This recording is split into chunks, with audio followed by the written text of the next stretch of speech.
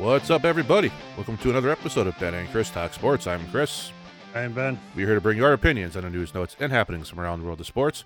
Episode 155. A little bit late, but we're here. Happy to be here. Have a good show planned for you. A little bit different than we originally planned. We did have a large section of this for the first time in a long time dedicated to Major League Baseball and the hot stove and the signings and the direction of some of these teams.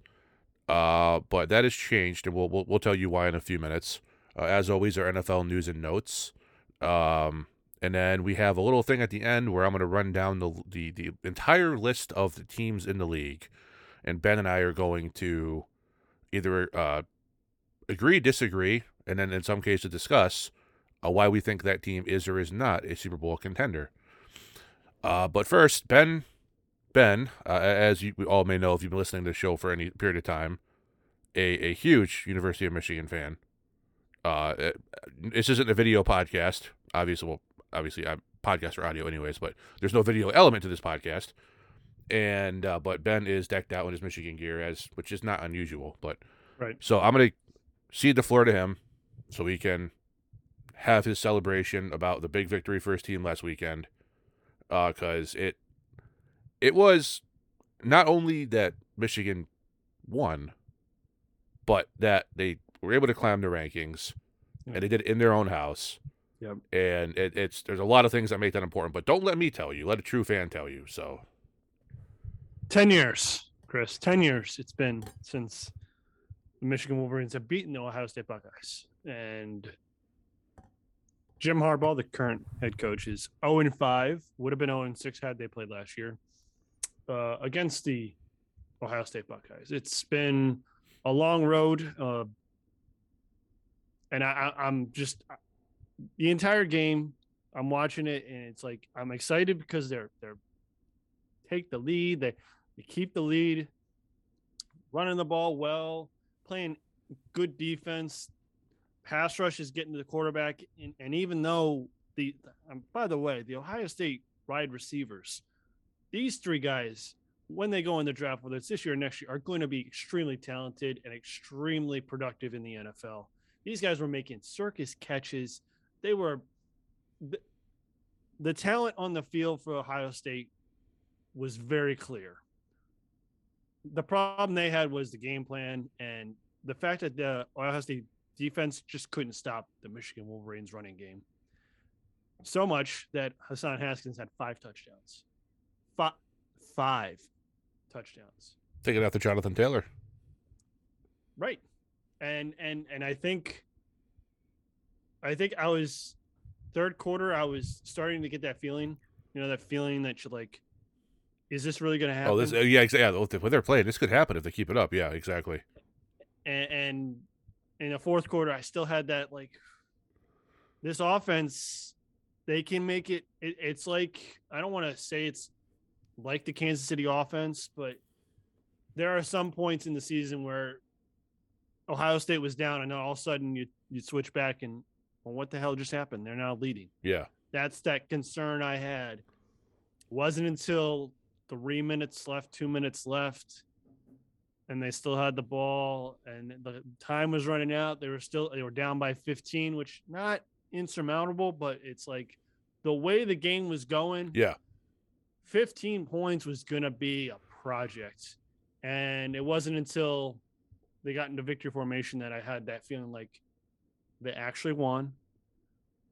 The scene on the field was, obviously I wasn't there as much as I would have wanted to be, but the scene on the field, the student section rushing the field, the overhead view,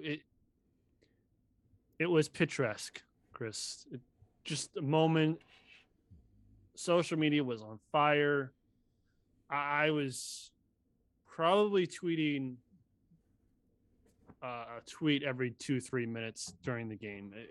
I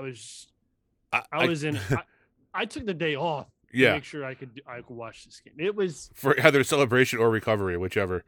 Right. Because there would have been a lot of alcohol afterwards if I needed to get over this, because this was probably the best team they could have put on the field against the Ohio State Buckeyes in years. and they didn't try to beat them at their game. They Yeah, played Big Ten right. football. Yep. That's what they did. They played Big Ten football. They said these offensive linemen for the Wolverines were very, very good. And I think over the next 2 years, you're going to see some of these guys translate in the NFL as well. And that's what their brand of football is. It's run the ball and pressure on the quarterback. Yeah. And Yep. let's be honest, Chris, that translates to the NFL very well. Yeah, it does. Yeah, that's exactly what you have to do. I mean, if you can't run or pressure the quarterback, you're yeah. And I'm just excited for multiple things. One, they have a chance in the Big Ten championship tomorrow to potentially clinch a spot to the college football playoffs and win the Big Ten championships. Plus, as I discussed with you, the Heisman's still kind of up in the air. So I don't want to think one of my guys can win it, but you never know. Yeah. A crazy hot game could lead to a possible Heisman Trophy coming to Michigan again. And then when I look at the NFL draft, boy, I see a lot of these guys. Hot first round. Aiden Hutchinson's going to be he's going to be a top 5 pick. He's going to be a defensive end top 5 pick. David Ajabo is going to be a first round pick. Hassan Haskins could get in the first round. I mean, it is just you're going to see. I think if Jim Harbaugh can keep this going, you could start to see that shift to where you have 2-3 excellent teams in the Big Ten, and they're starting to turn into the SEC. Mm-hmm. I don't know. I'd like to dive into the other parts of college football. There's a lot of things happen, but we're not going to get into that today. So we could probably do that next week when after some of these games have actually been played. Might make a little bit more sense. That way we can see how things are rounded out a little bit more. Yeah. But there's a lot of other stuff that happened in college football that might dictate how the landscape changes. Right. There's a lot. You want a good, I will give you this. You want a good guy to listen to on the ins and outs of college football and what they should do. Find Joe Klatt. He's on Fox Sports. He's on what the fuck? His YouTube channel is something to huddle. I can't remember. I watch it almost every time it pops in, but he does a great job of breaking down everything. So if you want to get insight on college football, Joe Klatt, look him up. He's a tremendous follow on Twitter. The guy has insight. He looks everything about the game, the positives and negatives. He's very, very well versed in all aspects of college football. But to put a bow on it, Chris, I'm extremely happy my Michigan Wolverines have won. They beat the Ohio State Buckeyes, but we're not done. There you go. That's a spirit. 2 quick takeaways from that. One, I knew you were having a rather good day because you were texting me throughout like the second half. Up 10, up this, and telling me what's going on, scores this, to the point where I was actually checking my phone. Like, all right, am I gonna have to have somebody do a wellness check, or is he gonna be all right? And when after it was over, I'm like, I didn't hear from you for hours. I'm like, yeah, he's all right. He's having a good time. And then the second one, I didn't realize Harbaugh only been coach for 5 years. It feels like he's been the coach for about 10 or 15. I don't know why it just does, but yeah. So congrats to Michigan. That was a hell of a win, and that was quite frankly a win you needed for the sanity of your fan base. I don't think we could continue to have that losing streak continue against a hated rival. It's just, and quite frankly, it's not good for a rivalry either to have things be one-sided. So no, it's not. But on to locked out league baseball. I have been, again, I said this about you and your Michigan fandom. Anybody who's listened to this show for any length of time knows you've been a lot more down on Major League Baseball than I have, and I have stood up for them, and I've defended them, and I have done my best. The lid on the coffin was how they handled the 2020 season, and they're arguing back and forth and bitching about money, whether they're going to play or not, or all this stuff. The nail in the coffin was a couple days ago at midnight when they decided, you know what, we can't agree on money. We're just going to lock out. I can't defend them anymore. I can't. And quite frankly, with this attitude, I don't care if they come back. I really don't. You know what the worst part is? Is all reports are the players aren't concerned because they're not really locked out because the season doesn't start till February. Spring training doesn't start till February. And that's when they'll really start to get concerned, is what I've seen on Twitter or heard. You know what? I was genuinely getting excited because I started seeing all these contracts. Like, whoa! Yeah. Now we have something to talk about. Whoa, these aren't the Dodgers, Red Sox, Yankees making these moves. No. You got the Mariners making moves. You got the Blue Jays making moves. You got the Cubs making some moves. You got the Tigers making. It's like we got different teams making some moves, and that's like, okay, now we got some hot stove. Yep. That's what we're looking for, because every time we joke is like, go, this is a cold stove season because they're not going to do anything. Right. Obviously, Carlos Correa hasn't signed yet, but other than that, a lot of the big names have just come off the board. It was exciting, and I was like, and I kept seeing that time. I was like, ooh, it's the 30th of November. I know what's coming, and I haven't seen anything. And then, the first, it's like, ooh, this time, it's getting close to that, deadline, and all of a sudden, clock struck midnight and they're locked out. And I just think each side cannot compromise is the problem. Right. And let me be very clear about this. What I've seen is a lot of feedback or, rumors coming from the owners / commissioner side, is that they're just keep putting offers on the table and the MLPA is rejecting them. I don't see anything coming out from the Players Association side. So it could be they're counter offering and they're rejected. So I will leave that variable on the table. But from what I've seen is the owners are trying to play ball, and they're negotiating with themselves. Yeah. Is they just keep deals, and they're trying to make it more agreeable to the players, and it just keeps getting rejected. So if that's the narrative, and as we saw last year, when they were trying to negotiate with the money, is we saw a lot of, commissioner side, owner side, all that stuff. And we didn't see much from the Players Association until like the last minute. So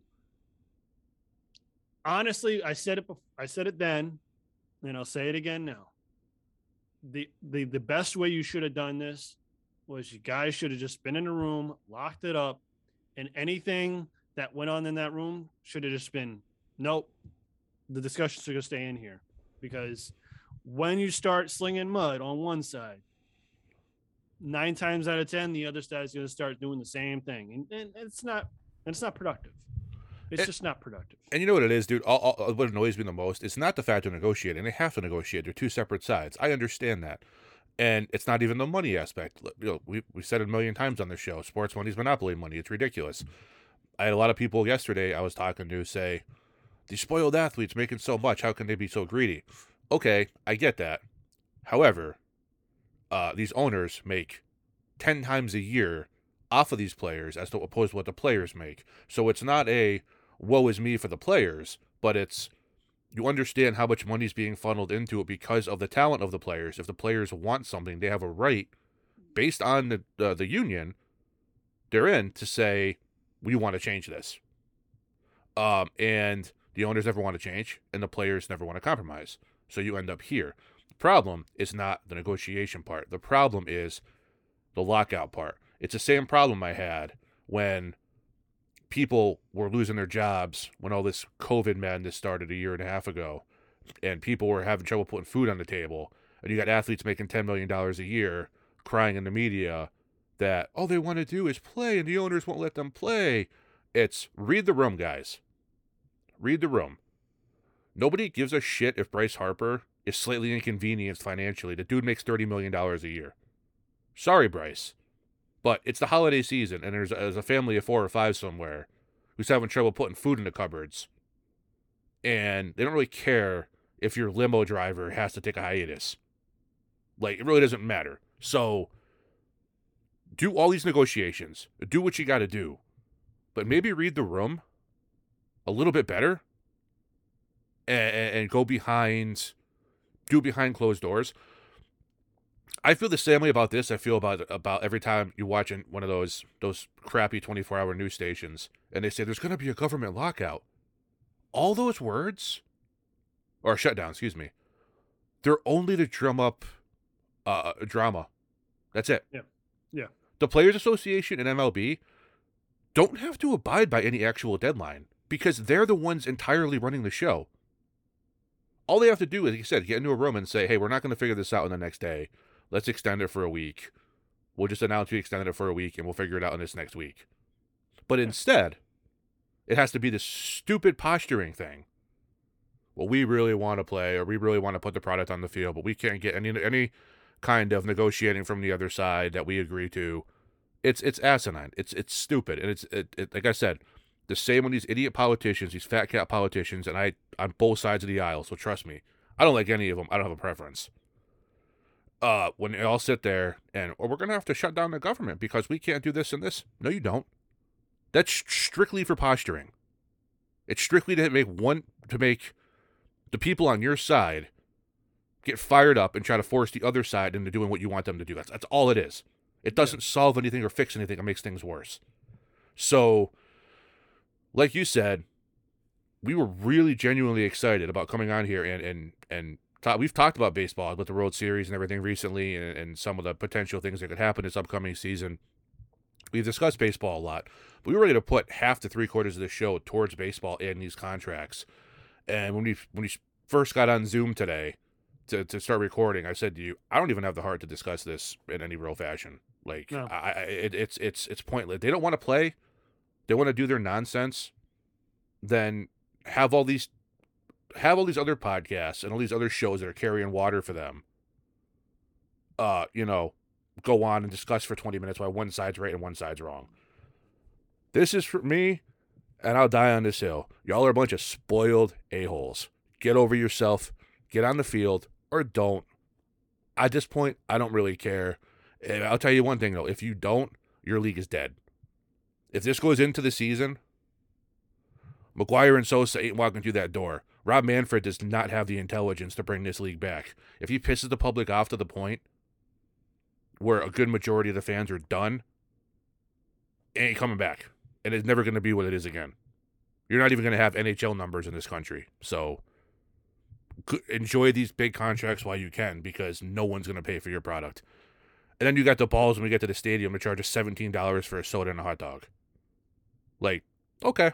That's yeah. You're clearly all operating on a common sense, rational level.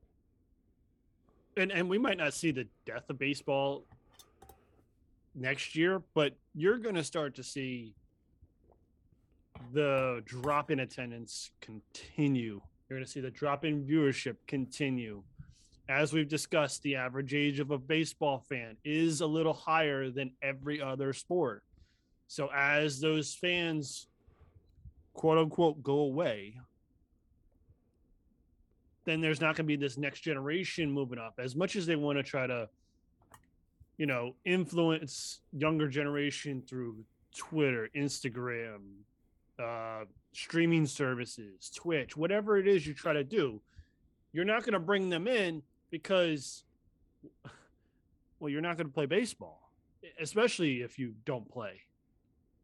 And I just don't see how they're going to be able to come to a solid agreement by February. And you might think, well, Ben, that's like 2-3 months away. Yeah, but look what they did last year. Yeah. They dragged their feet on so much crap.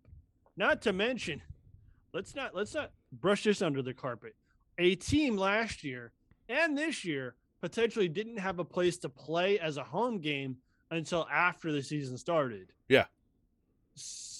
And I understand the logistics of that with everything going on, but you should have saw that ahead of time. If they can't figure out where the Blue Jays are going to play for any stretch of time for their home games, then I don't have hope that they're going to come to agreement. I know the player association wants a reduction in the service time, the to free agency. I agree with that. They want a reduction in how long it takes to get an arbitration. I agree with that. Like, there's a lot of stuff I agree with. I don't remember who wants the universal DH, but I'm pretty sure it's the Players Association because that's more money. I agree with that because every other league in sports, Chris, has the same rules in each conference except for one. Yeah. And what sport is that, Chris? That would be the soon-to-be deceased Major League Baseball. So much so that when the playoffs, although this World Series starts, you now have to start having this.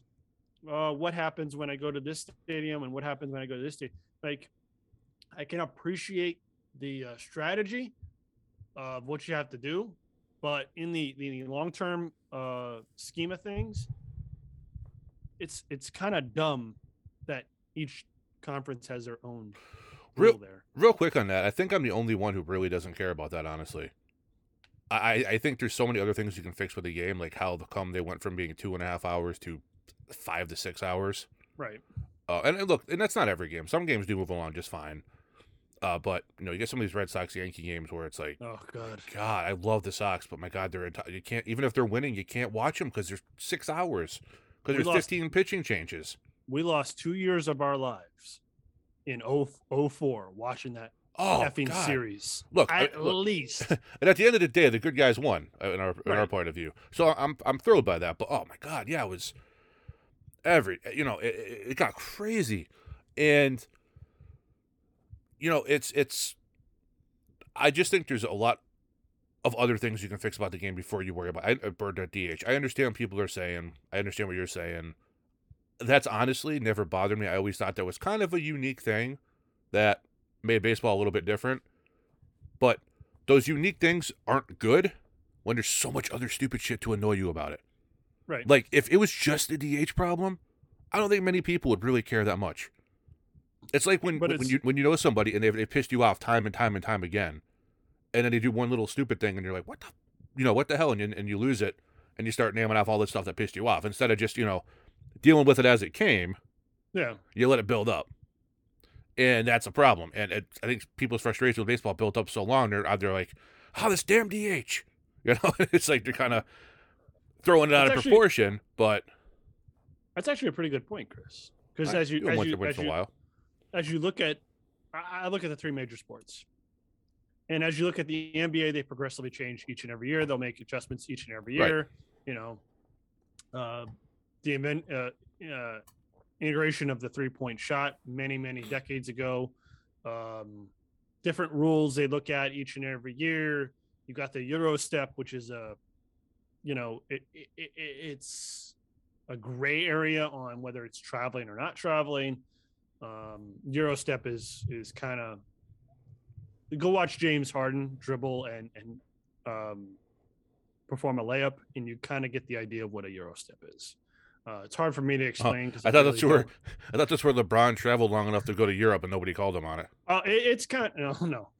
LeBron does it as well, but you could, if you look at James Harden, you'll see what I'm talking about. Yeah. And then you look at the NFL. I mean, NFL every year they're looking to tweak.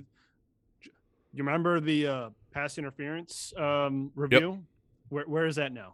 It's dead. It's dead. Yeah, it didn't work. It didn't work any better. Yeah. It didn't work, and they didn't see advantage of making it better. So, and that's a sport at the peak. That's a sport that says we're going to try this. We're not just going to try it in our minor leagues because they don't have one. We're going to try it in our major leagues. We're going to try it during the season, not just during exhibition, and see if it works. And if it works, great. And if it doesn't work, well, it's not going to destroy the product on the field. And at the end of the season, we'll just say, hey, competition committee, we're gonna nix this because it's not working. And as I pointed out, I think it was last episode or the episode before, Major League Baseball has had the pitch clock in, and I think it was 30 minutes have been reduced from a game, and it's been at least a couple of years. Where is it? And I know it has to be part of the CBA, Yeah. which is probably one of the sticking points. But as you pointed out, Chris, it's just these pitchers being a little bit bitchy about how much time they want to have from pitch to pitch. And you'll see some pitchers, they grab it and go. What is it? I think Evaldi is one of those. And Chris Sale. Yep. They get it and go. Get it and go.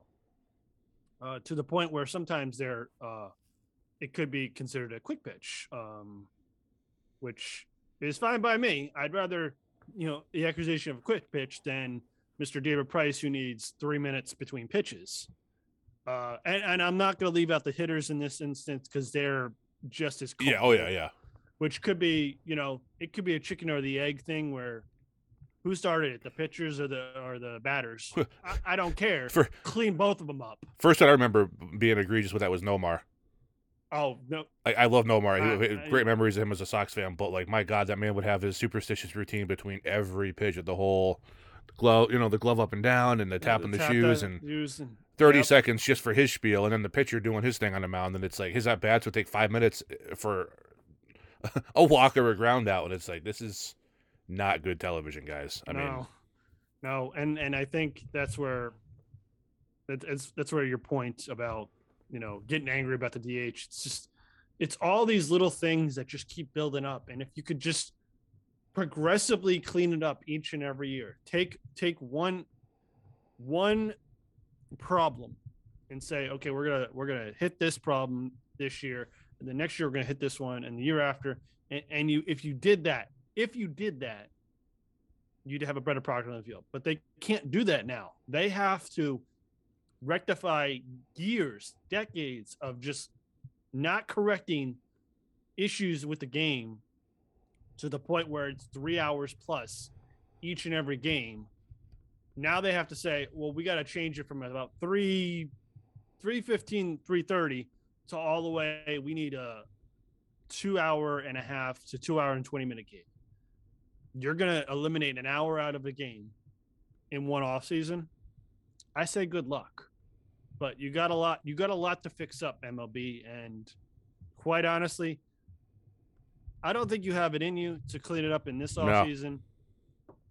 And I believe when we come into February, when we're doing after Super Bowl, after our Super Bowl podcast, and we're in the small, and I mean small, dead period for NFL, where MLB can kind of get their little niche in there. Yep.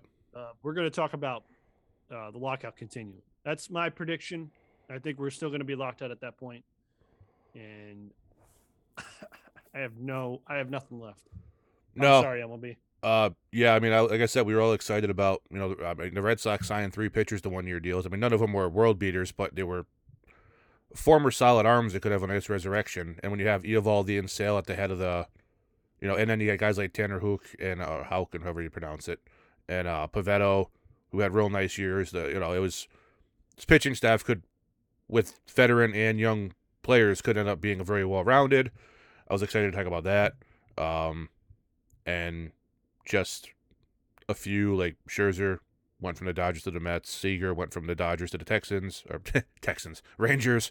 Probably better off playing for the Texans, honestly. Robbie Ray. Chris, I would have loved to talk about Simeon and Corey Seager in the same infield. That would have been an awesome discussion. Yep. Screw that. Yep. Seager went from Toronto to Texas. Defending AL Cy Young winner Robbie Ray went to Seattle. Twins re-signed Buxton. Dodgers had an even worse day after they lost 2 stars. Max Muncy tore his UCL, which always possibly means Tommy John, an extended time out.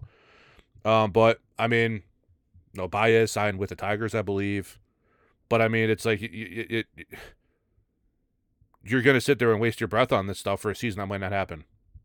It's like, not that we won't talk about pertinent information when it comes up, not that we won't talk about any kind of update that comes out of this, because people want to know, and it's only fair, but I'm good to move on to the NFL if you are. Sure. All right. So we got some news and notes from a week 13. Oh, no, that was week 13. Week 12. Mm-hmm. Running back Christian McCaffrey, unfortunately, either re-injured his ankle or aggravated another part of his ankle, and it's out for the rest of the season. If you do not have Chuba Hubbard in fantasy, you get on that. This guy, another one, man, we always say this guy can be XYZ if he stays healthy, and McCaffrey had a couple of fantastic seasons, number one pick in fantasy by a mile, and then just cannot stay healthy.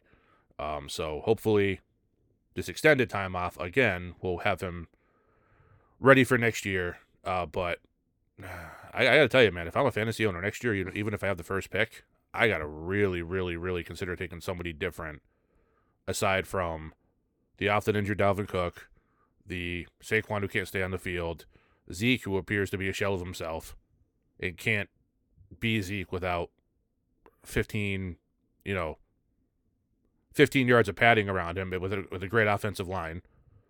And obviously McCaffrey, who can't stay healthy. You're going to start looking at guys like Jonathan Taylor, and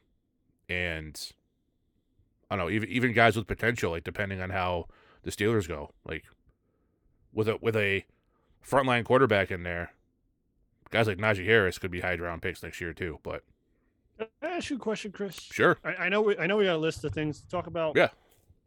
Just want to break off real quick. Yeah. Because you brought this up, and maybe we can deep dive into this more into the off season and as fantasy drafts come back around. Yep.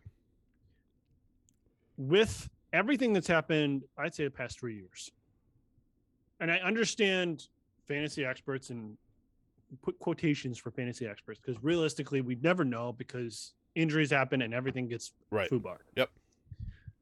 Will there be a shift in drafting running backs? And what I mean by that is, predominantly over the past, 3 decades, because that's kind of close to how long we've been playing fantasy football. Even our dark early days when there was just 4 of us playing. Yep. Just pen and paper and calculator. Yep. It was good old days. Good times, man. Hey, I'm not knocking that. It was fun. Spending 5 hours calculating all the stats though was not yeah fun, but that was Ben's job. That was not so fun for Ben probably, but no, it wasn't.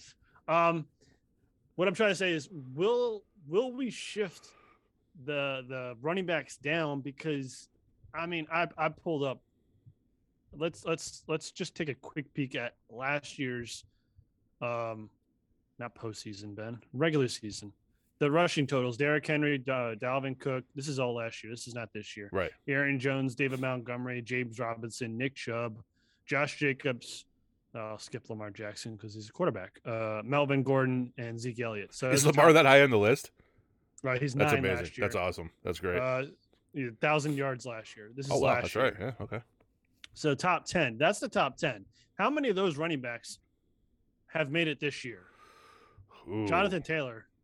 The funny thing is Derrick Henry until this past weekend, after missing 4 games, was still the second leading rusher in the NFL. So right. That tells you how dominant he was when he played. And you brought up CMC, Saquon Barkley. So obviously they were injured last year, and they're not going to be behind us last year. But I can look at this list this year.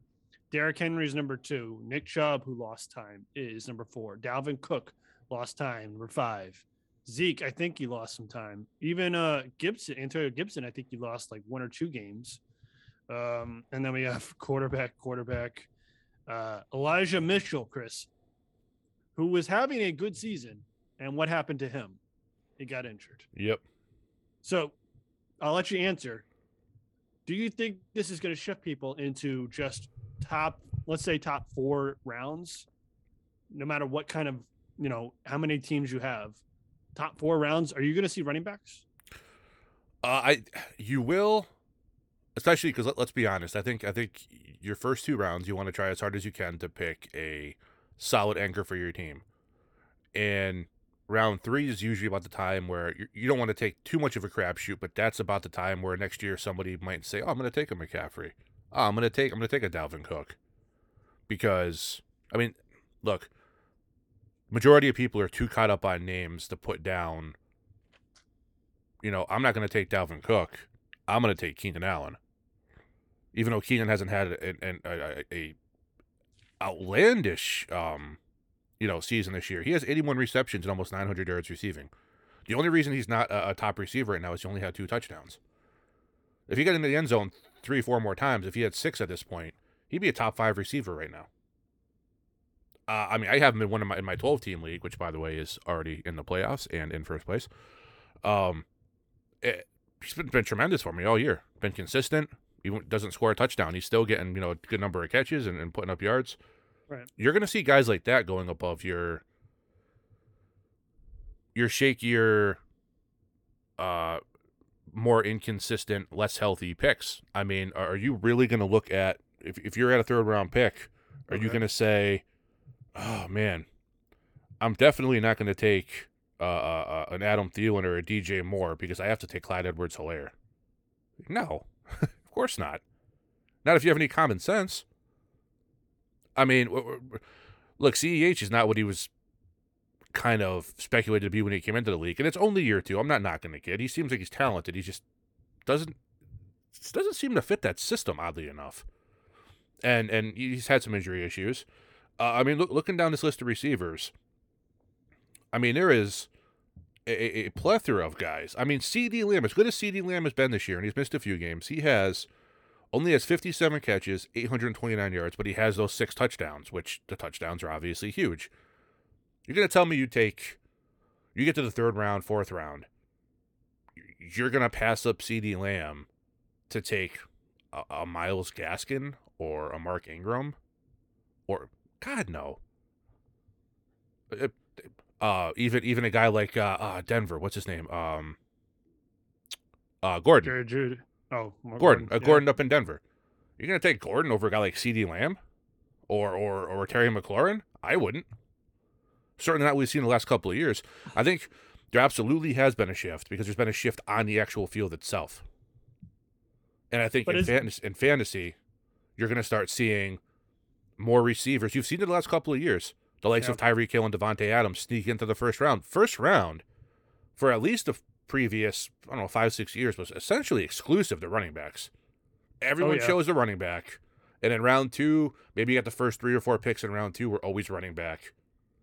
And then you kind of got into, I'll take this guy. I'll take this receiver. I'll take that receiver. Oh, you get to round 3. I'll take the top quarterback. And then you wouldn't see another quarterback gone until round 6. And to your point you mentioned when you were asking me this question, a lot of these fantasy experts come on and they say, don't ever take a quarterback before round 6. And before this year, I was still on board with that. But I'd rather take a Josh Allen in round 2 or 3, a Patrick Mahomes, any of these guys that are lighting up the scoreboard. Or, I mean, everybody's had off games this year. It's kind of a weird year.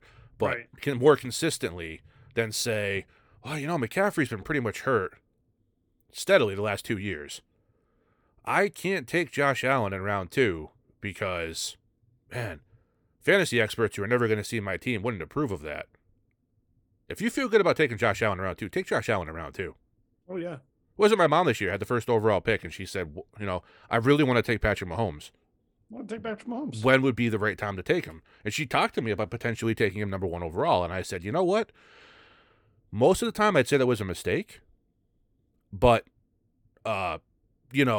it's Patrick Mahomes. I mean, you're getting essentially the most sure thing you possibly can, and you're locking up that quarterback position. Now, she did a great move, and she ended up taking Dalvin first because she had a keeper in the 2nd round, and she took Patrick Mahomes with the first pick of the round 3. And I think that was perfect placement for it. Unfortunately, like a lot of people in our league, there's been major injury issues that have really affected our teams, and, she fell into that as well. But I think next year you're going to see 1 and 2. You're still going to see Derrick Henry because Derrick Henry hasn't been in injury history. Derrick Henry got hurt once. And especially if he comes back this year, later in the year, and looks strong, that will not affect his draft stock at all next year. You're going to see Derrick Henry and Jonathan Taylor go 1-2. And then you're going to see guys like Devontae Adams. And you're not going to see the McCaffreys and the Zekes and everything go until the back half of round 1, early round 2. And if they continue with their injury issues, you're going to see those guys be third, fourth, fifth rounders because people are not going to continue to take the chance of investing high draft capital into players they get to see on the field twice a year. It's not going to happen. Especially when you have, say Chuba Hubbard gets the rest of the season. Well, now he has draft status, a draft stock now. Yep, exactly. And now you're going to look at that and say, if you're a player and you drafted CMC in the 4th round, if I'm your opponent, I'm going to say round 14, can I sneak in and get Chuba Hubbard? Because I know there is a high percentage chance that CMC is going to land on the IR. So that's the kind of game that's going to start to be played to the point where when we look at Tampa Bay's situation, when we look at, for the most part, New England's situation, when we look at Buffalo and for the past few years, Chicago, who's your lead running back? You don't have one. It's kind of, you have to handcuff yourself with both running backs. And we might come into that position. And if you're a player, you look at the CMC, you might not want to draft him that high because you need to get more bang for your buck in those top 5 picks is what I'm trying to say. And I think we're going to start to, you're right. The shift in the running back on the field is already begun. And I think the fantasy aspect has been delayed because of the experts saying you need to get your running backs. You need to get them early because there's only so many. I think we're going to start to see you're going to have those 2. I think you're right. Those 2. And then your consistency of production is 8 to 10 points from that number 2. And you're going to have maybe a third one because if you're correct, you stagger your bye weeks, you'll have that third one. And that's all you're going to have because that's all it's worth having. And I think it could be a paradigm shift for the next 5 years because it was that glossy, we have these running backs. They're dual threat. They can get 1,000 yards rushing and 1,000 yard receiving, or they can get all these catches. But Zeke hasn't performed in a couple of years. CMC hasn't been available. Saquon, that paradigm shift to these dual threat running backs. Even Alvin Kamara has been on the list for a couple of weeks. I hate to see it. Yes, really I'm aware of that, unfortunately. I hate to see it, Chris. But that's the paradigm shift I think we're going to see. It's just that shift from that dual threat. And I'm going to have to start looking at these running backs coming out of college. It's great that they can catch the ball, but they need to be able to run the ball. Their productivity needs to be run between the tackles and attempt to get touchdowns. And that's where you're going to get your points. Well, their productivity needs to be on the field. I mean, if they're injured all the time and they're practicing, it doesn't make any difference. It's like we talked about last year or 2 years ago with the Eagles wide receivers. It's like, yeah, they have the most talented receiving core on injured reserve in the entire league. Yeah. It's like, well, how can they release these guys? They're so talented. Yeah, in theory, on paper, and in past performance, they're talented. But you're paying people to be on the injured reserve all year. It really doesn't help your team at all. So if they can't stay healthy, you got to let them go. And now look at the Eagles. They're just basically running the ball. Yeah, but I mean, at least they have made a plethora of bad choices. But they at least drafted a receiver in the first round of each of the past 2 drafts in an attempt to give their young quarterback some way to develop, a passing game. And it hasn't, it's been hit or miss all year, but it's what's going to happen with young teams. I mean, not everyone has Bill Belichick. So, to answer, again, just to put a bow on that question you asked me, I absolutely think there will be a shift. And I think, honestly, you could start seeing some first-round quarterbacks taken. Because, quite honestly, if I have pick 5 or 6, and I can take Josh Allen or Patrick Mahomes, or I can take Christian McCaffrey, I really don't care if I can go into round 6 and get a quarterback that might get me decent points. That's fine in a 12 or 14 team league, I guess. But if you're going to tell me I can lock up my quarterback position, I'm locking on my quarterback position instead of taking a chance on one of these running backs, because look at history of success when doing that. Like, I've had very, very good years. I haven't won a championship since 2012. And I come on here and I actually do know what I'm talking about. And An expert is just somebody that people have listened to long enough that people believe what they say. Right. When it comes to fantasy, I did a fantasy football podcast a little bit last year during the middle of the pandemic, and it was, there's no school for this. Nobody went to college to become a fantasy expert. Like you don't know. You just Live it. Exactly. You live it, and enough people listen to you before you know it. You're an expert making money to discuss it, which I'm not knocking, by the way, because I do it in a heartbeat if I had a chance. But that's all it really is. Like, you see people who are experts, and their team is 3-8, and it's like, I've had people come in first year and lose only 2 games and win the championship, and they were sending me, were like sending questions to the entire league throughout the entirety of the season, like, what should I do here? Which, again, there's nothing wrong with that at all either.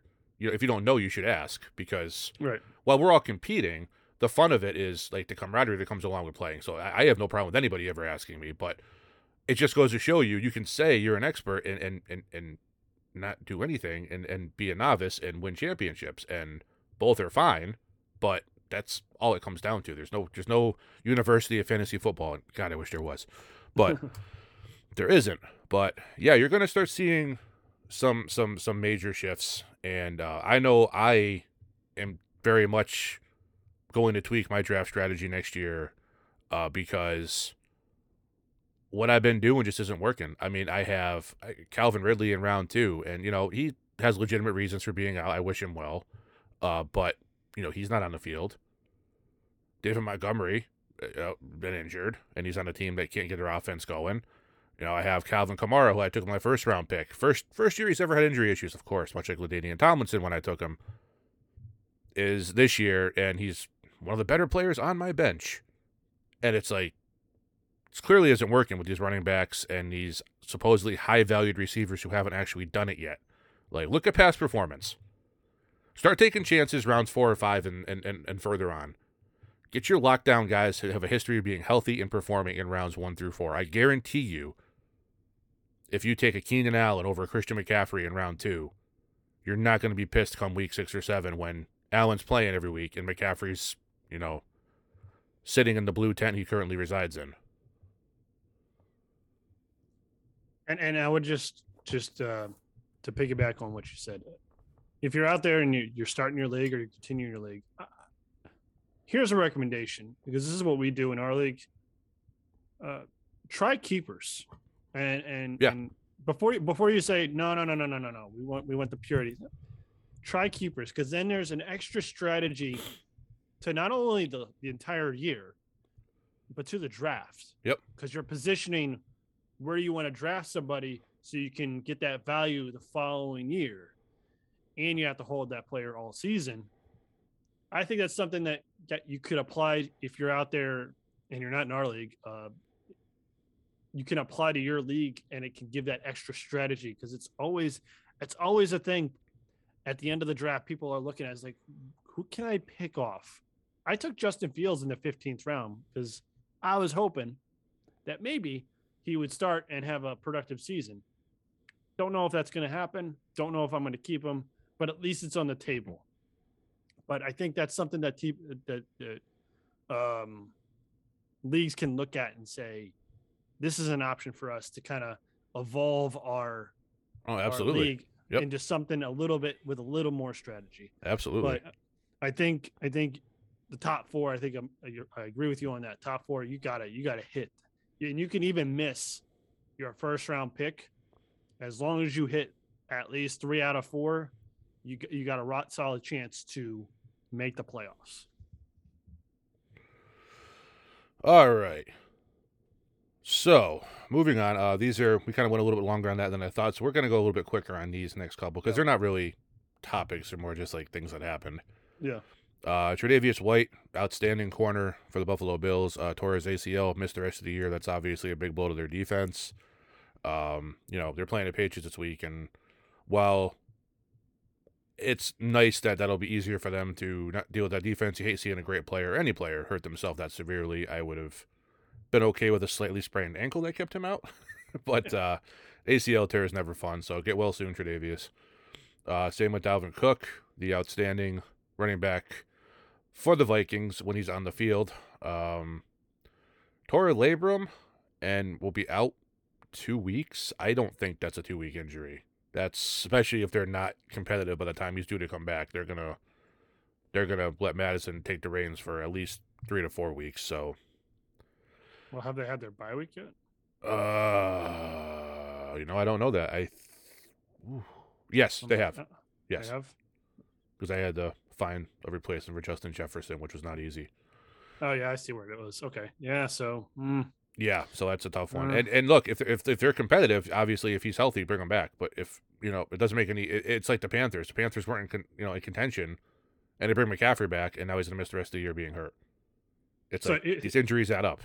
here is the problem they're going to have, Chris, is that they're in with multiple other teams. They're in that number 7 seed and actually 6 and 5 wild card seed race, and nothing's cleared up in the NFC. Even for the division leads, nothing's cleared up. So there is a possibility that they could still make the playoffs. I think you're right that they have to make sure he's 100%, because, boy, the difference between, no offense to Madison, the difference between Madison and Cook are a large degree. And Yeah, if you can go into the playoffs with a healthy Dalvin Cook, it gives you a better shot at winning. Madison's great when Cook is there starting to be an off-tempo back, like a change of pace back. But when you're starting, he's starting, and there's no Cook, it's a different story. You can just prepare just for Madison. Although, Kenny Nagwanyu's looked, or Nagwanyu, I can't pronounce the poor kid's name. The running back they drafted this past year has looked pretty good in very limited time. So you never know. That could be a nice 1-2 punch. We'll see. If I'm the Vikings, honestly, the minute I fall out of it, I throw every young potential talent in there I can. I throw Kellen Mond in there. I give the running backs more time, because Dalvin Cook is injury prone, and he's relatively young, but he's been injury prone. He's not going to be around forever, and $30 million a year Kirk Cousins is clearly not getting the job done. So I know you're in that situation where most players right now, if you were to let Cousins go, most replacements wouldn't be at his level. But you do also have to potentially give someone on your roster who you drafted an opportunity to prove they could be the guy. But that's a different story for a different time. The Bengals absolutely destroyed the Steelers. After losing 2 pretty bad games and then going on their bye, they came back and beat the Steelers down badly. We're going to discuss who we think isn't Super Bowl contender coming up. So Cincy will definitely be a conversation to be had there. Browns head coach Kevin Stefanski. Oh, yeah, I spelled that right. Okay. Says he has no plans to bench Baker Mayfield. Why would you do that? Well, you would do that, Kevin, because, number one, we thought you were smarter than that. And 2, it's not that Baker is bad. It's that he's clearly the guy you've pegged as the future of your team. Even if the contract's not there yet, it will be. They will re-sign him. And you need him healthy. And if he's so banged up that the dude cannot complete a simple pass, I'm sorry this year started out better for you and you thought it was going to go somewhere, but if you want a future, especially in that division is going to be something for the next 6 to 7 years minimum. You're going to have to bench him, let him get healthy, and then hopefully you're still in contention when he can come back. The guy's had torn ligament in his non-throwing shoulder, and he's clearly not okay on the field. He's clearly not right. I completely respect him for trying to tough it out. This isn't a knock on Baker whatsoever. I don't feel he's elite, but he's certainly not trash either. But at some point, you're hurting your team more than you're helping, and you got to just say, we got to take 2 steps back. Yeah. I forgot how the phrase goes. I would have messed it up, but you got to, less is more right now. Okay, let's let him get healthy, and then put him back on the field when he is 100% healthy, and hopefully we're still able to compete. The best time to do it would have been this last month when Nick Chubb was in and out and Kareem Hunt wasn't playing. Because he just could have been like, okay, we're just getting everybody right. There's 7 seeds in the AFC and NFC. Hopefully we're in contention when we come back. We did good enough in the beginning of the season to still be a competitive team with a healthy backfield and quarterback. And if not, just play smart and be ready for 2022. But they didn't. And they're trying to tough it out. This team is not going to go anywhere with Baker in this situation. I know the catalyst is the running game. But you still need something to scare defenses into respecting the running game. Right now, nobody's scared of Baker with that shoulder. And this is something I'd like to look at in the offseason.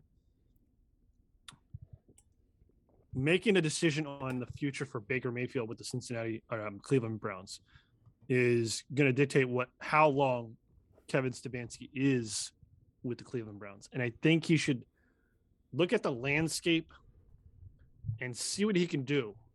And I'm looking at one thing in particular, and that's the Green Bay Packers. And I'm not saying their starting quarterback. I'm saying, can you dangle enough in front of the Green Bay Packers to extract Jordan Love from them to see what you can do there? You might not need to give up a first-round pick, but can you dangle enough in front of him to maybe pull him out, and then you could just let non-tender Baker Mayfield, let him go, and possibly build your future through Jordan Love. I'm just throwing it out there. It's something we can dive into a little bit more in the offseason. Yeah. I mean, I think at this point, Jordan Love's value has diminished well past the first-round pick. Right. But that's, like I said, that's for another time. Cam Newton, despite everybody seeing him play last season and having a rather bad game last week, is still the starter in Carolina. So, I mean, I know they're going with this feel-good story, and look, it's going to sell tickets and jerseys. Yep. And it's going to be nostalgia for those fans, and I think it's almost smart on the Panthers' part, because if you're not sure based on injuries and offensive inconsistency if you can put a product on the field that can win, you may as well put a product on the field your fans are going to at least come out to see.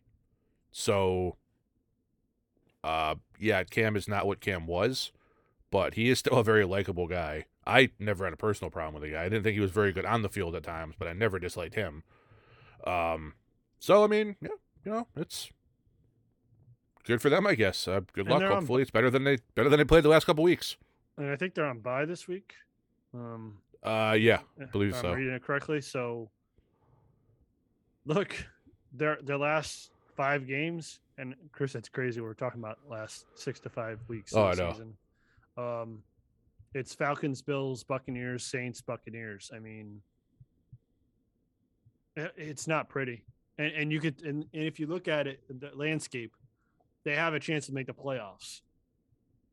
But those last 4 games, do you not think the Bills are going to need to win that game? The way this division is going with the Patriots, they have 2 games against the Patriots, and then they're gonna need to win that Panthers game, and then the Bucs, the last two times in the last 3 weeks. I like that they have hope that they can win, but I look at their schedule and I don't think they have a chance. So I think you're right. Just put the best fan product on the field you can. That's going to give excitement to maybe the next season. Yep. And Cam's going to sell you tickets, like you said. Cam is a great figure in the Carolina area, and I think that's the best move for them right now. And they just decide what they're going to do next year. Who knows? I think you've talked about Rodgers before to Carolina. I think Denver personally, but I know you mentioned someone at some point to Carolina, and I think can't remember who now. Yeah, I know. I think you mentioned, and it could be something as crazy as Russell Wilson getting traded to Carolina, which I don't think is not out of the realm of possibility of him getting traded. I think back there was a supposed deal for CMC and draft picks to go to Houston for Deshaun Watson, and I'm looking at that like, you almost think, boy, you wish they would have done that. And then you think of the other side, boy, they probably, I don't know, that deal. It's like CMC is not working out, but then I don't No. know if Deshaun Watson would have worked out. So it's like, Yeah. So Even if, it's, like, he hasn't played because the Texans have said they're not going to play him. But let's face it, the Texans said they were going to start him. The league may have stepped in and said, no, you're not. right. So I don't know, Chris. It's almost like the long term CMC just. That's all I think about is like what you could have done to wheel and deal CMC, because I know there's rumors out there that they were going to deal him, but I think they just wanted to hold on to whatever hope they had of Sam Darnold and Christian could perform, and it's obviously not the future. The future of the Carolina Panthers is you need to build more defense, because that defense is real. Oh yeah, that defense is real, because they took it to the Patriots when they faced them. Unfortunately, they had nothing on offense to show for, especially when Sam Darnold's throwing picks to the Patriots again.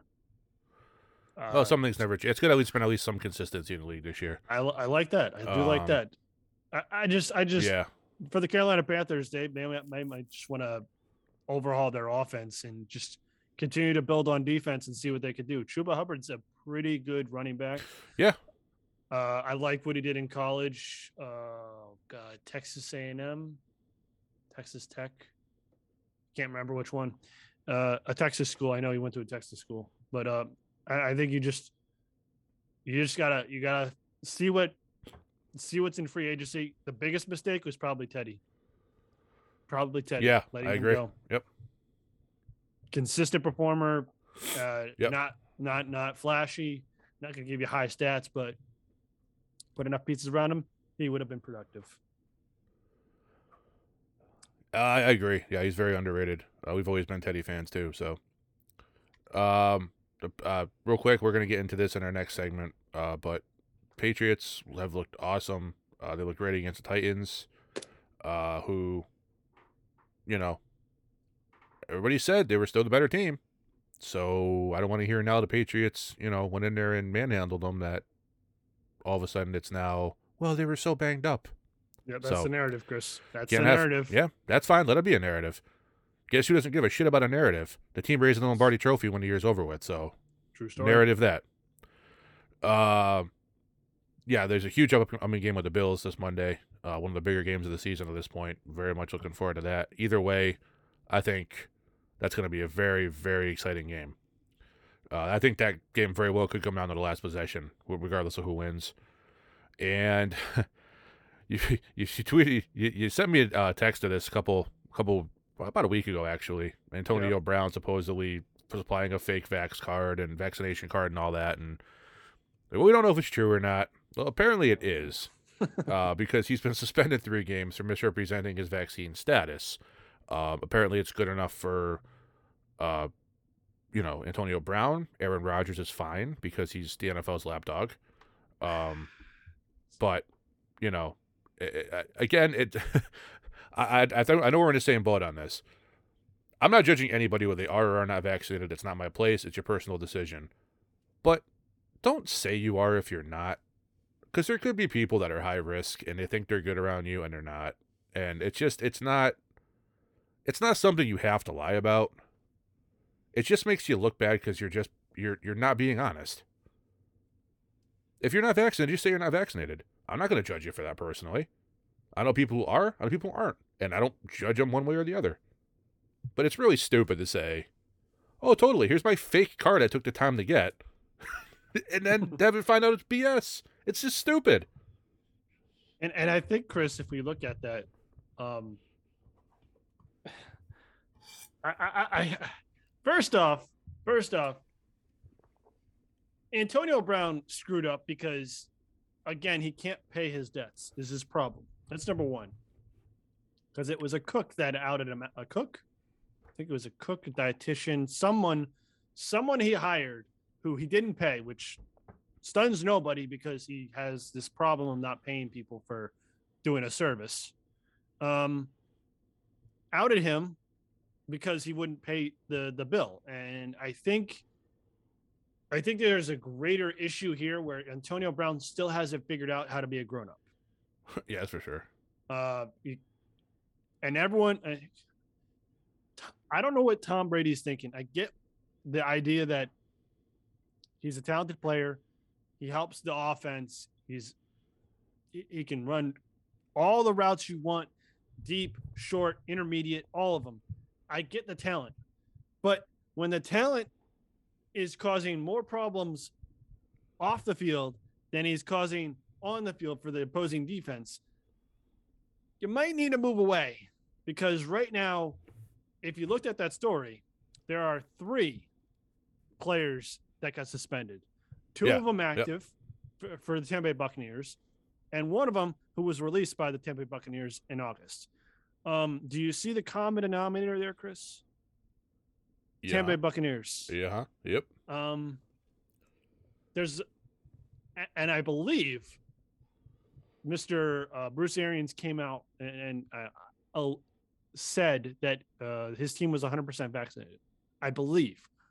I will stand corrected if there's proof out there that he didn't say that. I didn't see that, but I also can't prove it isn't. So, but and I'll retract it if he didn't say that. But I'm pretty sure I heard that he said his team was 100% vaccinated. So I think the league should start to look at that team. And I'm not trying to punish that team because Tom Brady's there. I love Tom Brady for what he's done. But if there's 3 people on one team that have fake vaccine cards, you start where there's smoke, there's fire. Where there's smoke, there's fire. You have to start looking. Yeah. And I want to push back a little bit on the Aaron Rodgers correlation. I agree that he should state one way or the other. The problem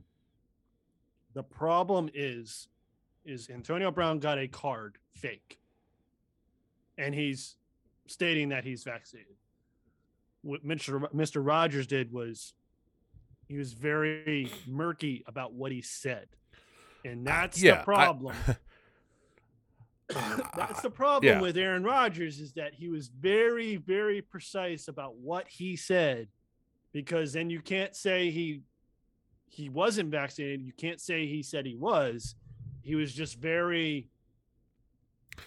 he played the game smart, is what I get it, and that's what Aaron Rodgers does, which is why people seem to still love him, despite the fact he is just an outstanding D-bag. This is a history. This is a pattern. Let me do we're going to get through our last segment real quick because we're running long here. Yeah. But it was just a very short history, okay? Tom Brady got dragged through the Supreme Court and suspended for 4 games for something that could be disproven by a 3rd-grade science project and anyone who's ever lived anywhere where it's cold ever. Okay. Correct. Aaron Rodgers stated, he also enjoys altering, as well as Eli Manning, everyone's favorite derp out of New York. Admitted that they both altered the weight of the balls when they were on the field. And it was proven, and Chris, yes, the 2 people that were the cause of this altering of the balls was one, Tom Brady and Peyton Manning. They were the 2 that started to do these kind of things to the balls. So and everybody knew it and everybody admitted to it, but it was only a problem when they needed something to go after him for. Aaron Rodgers admits he does it. Nothing. Nobody cares. It's fine. He's still everyone's favorite league lapdog. It's cool. Okay. So now we come to this thing where he said he was immunized, but he wasn't, and then he found out he wasn't vaccinated. He got COVID, whole 9 yards. Okay, cool. He got a $13,000 fine for. People can say it's shifty language all they want, and I get that, but the league doesn't care. If you talk that way and you're not truthful with what you say, you get penalized for it, unless you're Aaron Rodgers. He gets a slap on the wrist. He makes $35 million a year through just his contract, never mind endorsements, which he has numerous of. $13,000 fine. CD Lamb for the Cowboys didn't tuck his shirt in 2 weeks in a row and got a $50,000 fine. So tell me where the logic is there. And now Antonio Brown and 2 other guys from Tampa get found out that they weren't honest about their vax status. 3-game suspension. Aaron Rodgers got the media carrying water for him. The following week, he came back like, oh my God, our savior is here. And nobody seems to care anymore.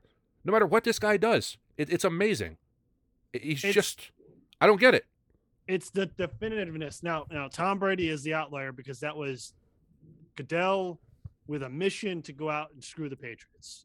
And you can say that's a boohoo Patriot fans all you want. Facts are the facts.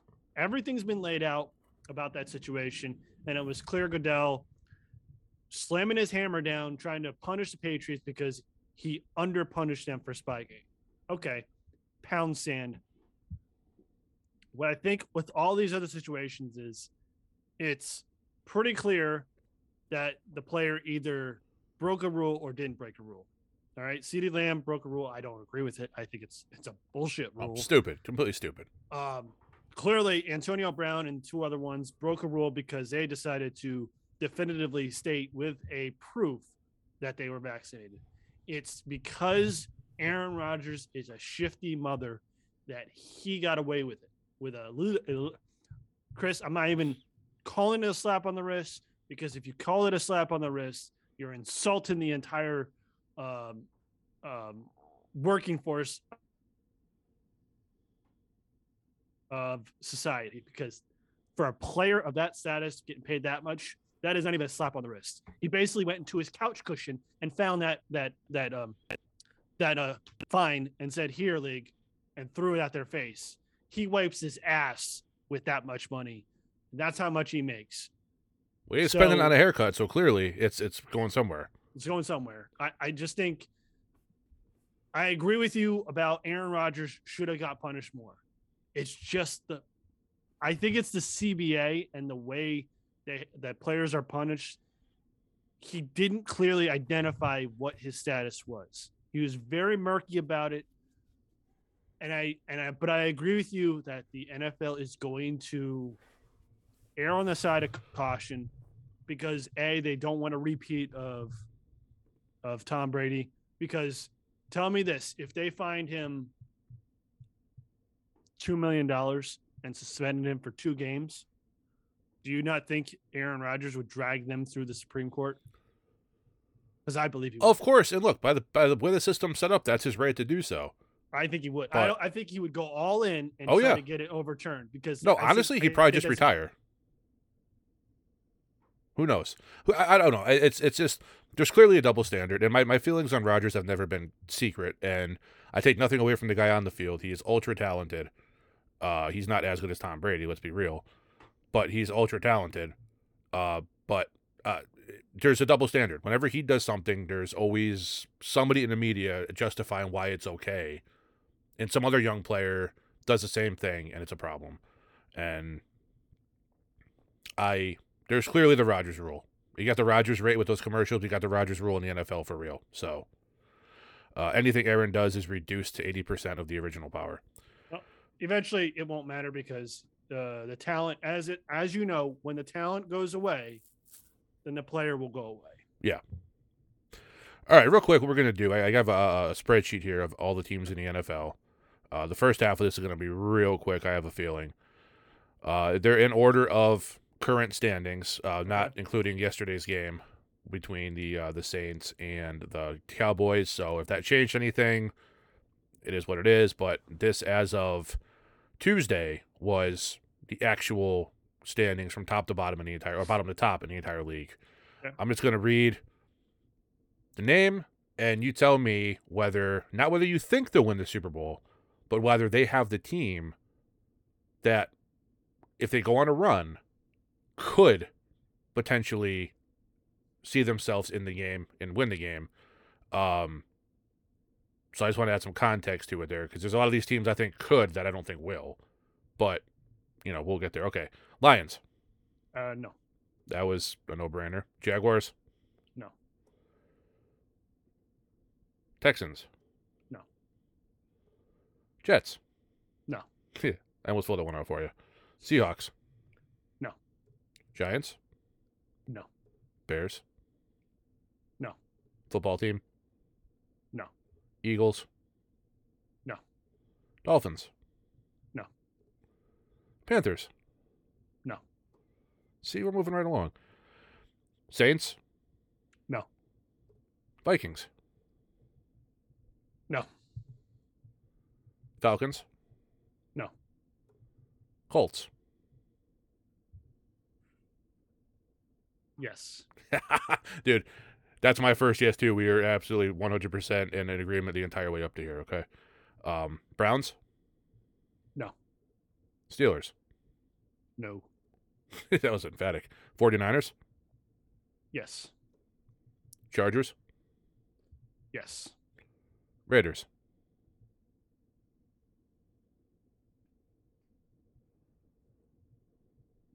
No. Broncos? No. Rams? Yes. This is our first disagreement. I have no. I understand why you would say yes with the talent. Stafford has never, ever, ever in all his time in the league. I know he's a good quarterback, and I give him credit for that, but Phillip Rivers has had more wins against big opposing opponents every time than Stafford has. Every time it's a big game, Mm-hmm. Stafford crumbles like a 2,000-year-old statue. He has never in his career, and I could not believe this stat was real, he's never in his career defeated a team that's higher than 5 games above 500. Interesting. So Interesting. with the big game on the line, Stafford's not the guy, unless he can prove otherwise. I'm not rooting against him. I like the guy, but Chiefs, Yes. Cowboys, Hmm. Cowboys is a tricky one. yeah, I agree. I gotta say yes. I said yes too, but I understand the hesitation because they have not looked great the last month or so. But the talent's there. Yeah. Bengals, Yes. Bills, Yes. Titans, No. Patriots, Yes. Buccaneers, Yes. and I assume Ravens, Packers, and Cardinals will all be yeses as well. Ravens. Yes. Packers. Yes. Cardinals. Yes. So literally the only one we disagreed on the entire, and we did not talk about this ahead of time or anything. No. You did not know how the format of this, how this was going to go. This was literally just sprung on you right this second. The only one we disagreed on was the Rams, and that's not even like a strong disagreement, I think. That's just more like a flip a coin. I feel like so you're going stat based, all the facts on the table. I feel like there's an unknown with Stafford having a successful team around him with weapons. I just think there's not enough proof on the table yet to tell me, hey, they can't win. I think as we go through this season and into this playoffs, I clearly think they're going to make the playoffs, whether they win the division or not. I want to see what playoff Stafford looks like when he's got a lot of pieces. Henderson's playing pretty good. He's got Cooper Kupp. I know he doesn't have Woods anymore, but I think all the pieces around him, and they got a lot of pieces on defense. I just want to see what they got. I want to see a game with Stafford in the playoffs because we didn't see it much in Detroit, if at all. Yeah. And that's my only thing. I 100% agree. This is by far the most talented team Stafford's ever been on, and he's a talented guy. The fact he's never won a big game has a lot to do with the crappy team he was on the previous parts of his career before the season. But I just got to see it first because anytime there's been a big game this year against a competitive team, he has not been the same quarterback. Yeah, he'll throw over 300 yards, but half of that's in garbage time when it's already over. I personally need to see it first, but look, it wouldn't surprise me. They get in the playoffs and they go on a run. They got the talent to do it, without a doubt. But I gotta see it. He hasn't been swimming in them deep playoff waters, man. It's a whole different game when you get in there. And if you can't win big games in the regular season, I don't have a lot of faith in the postseason. But we will see. We will see because I think they'll make the playoffs. So we'll find out. I think he's got a lot of experience on defense with playoff experience, even Super Bowl run. It just tells me that if they can be cohesive on defense, I think they can make it work. Now, can they clean that up? I don't know. but they got a lot of talent on defense. That's what I'm looking at. I'm not even factoring Odell. No, I haven't seen enough. Not yet. I'm saying Henderson, Stafford, Kupp. I know they're tight end Higbee. I think that right there is enough to get them. Don't sleep on Van Jefferson. Yeah, I was going to say he looks good. Van Jefferson too is going to pick up some of the slack that Woods is left on the table. And Odell looked good last week, so we'll see. I'm just saying right now I'm not factoring him in, but I just think that defense should play up and give them an opportunity to put them in a position to win. But I think if we get into wild card weekend, if they're playing wild card weekend and the defense gives them an opportunity and Stafford breaks down in that moment, then I think you'll be 100% right on that. I think that's what I'm looking for. That's my proof, is in that moment where the game's on the line in a wild card game, will Stafford step up and hit his targets minus Woods, because obviously Woods would make it immensely easier just because of his ability to get open. But I think that defense will put him in a position. Here's the thing, too. I've seen reports, and I don't know how it's even possible, that if they make the playoffs, Cam Akers might be back. Didn't he tore his ACL in preseason or in training camp? But I heard he's moving along so well. I'd have to see that to believe it, because that is really quick for an ACL, for a running back especially. But we'll see. But I don't bank on that. But I've heard it. I get it. If you're Cam Akers, you want to get back on the field. Boy, you're still young. You haven't even come close to your second contract yet. You haven't produced enough to get that big second contract. Yeah.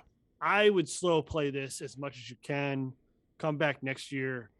And if they have to do this somewhere where you have an opportunity to be a lead running back, there are plenty of teams that could use a Cam Akers with his skill set. Sure. I would just not. I wouldn't push, because that ACL injury is nothing to play around with. I agree. Having said that, Banker Tank results from last week. I don't at least. That completely slipped my mind.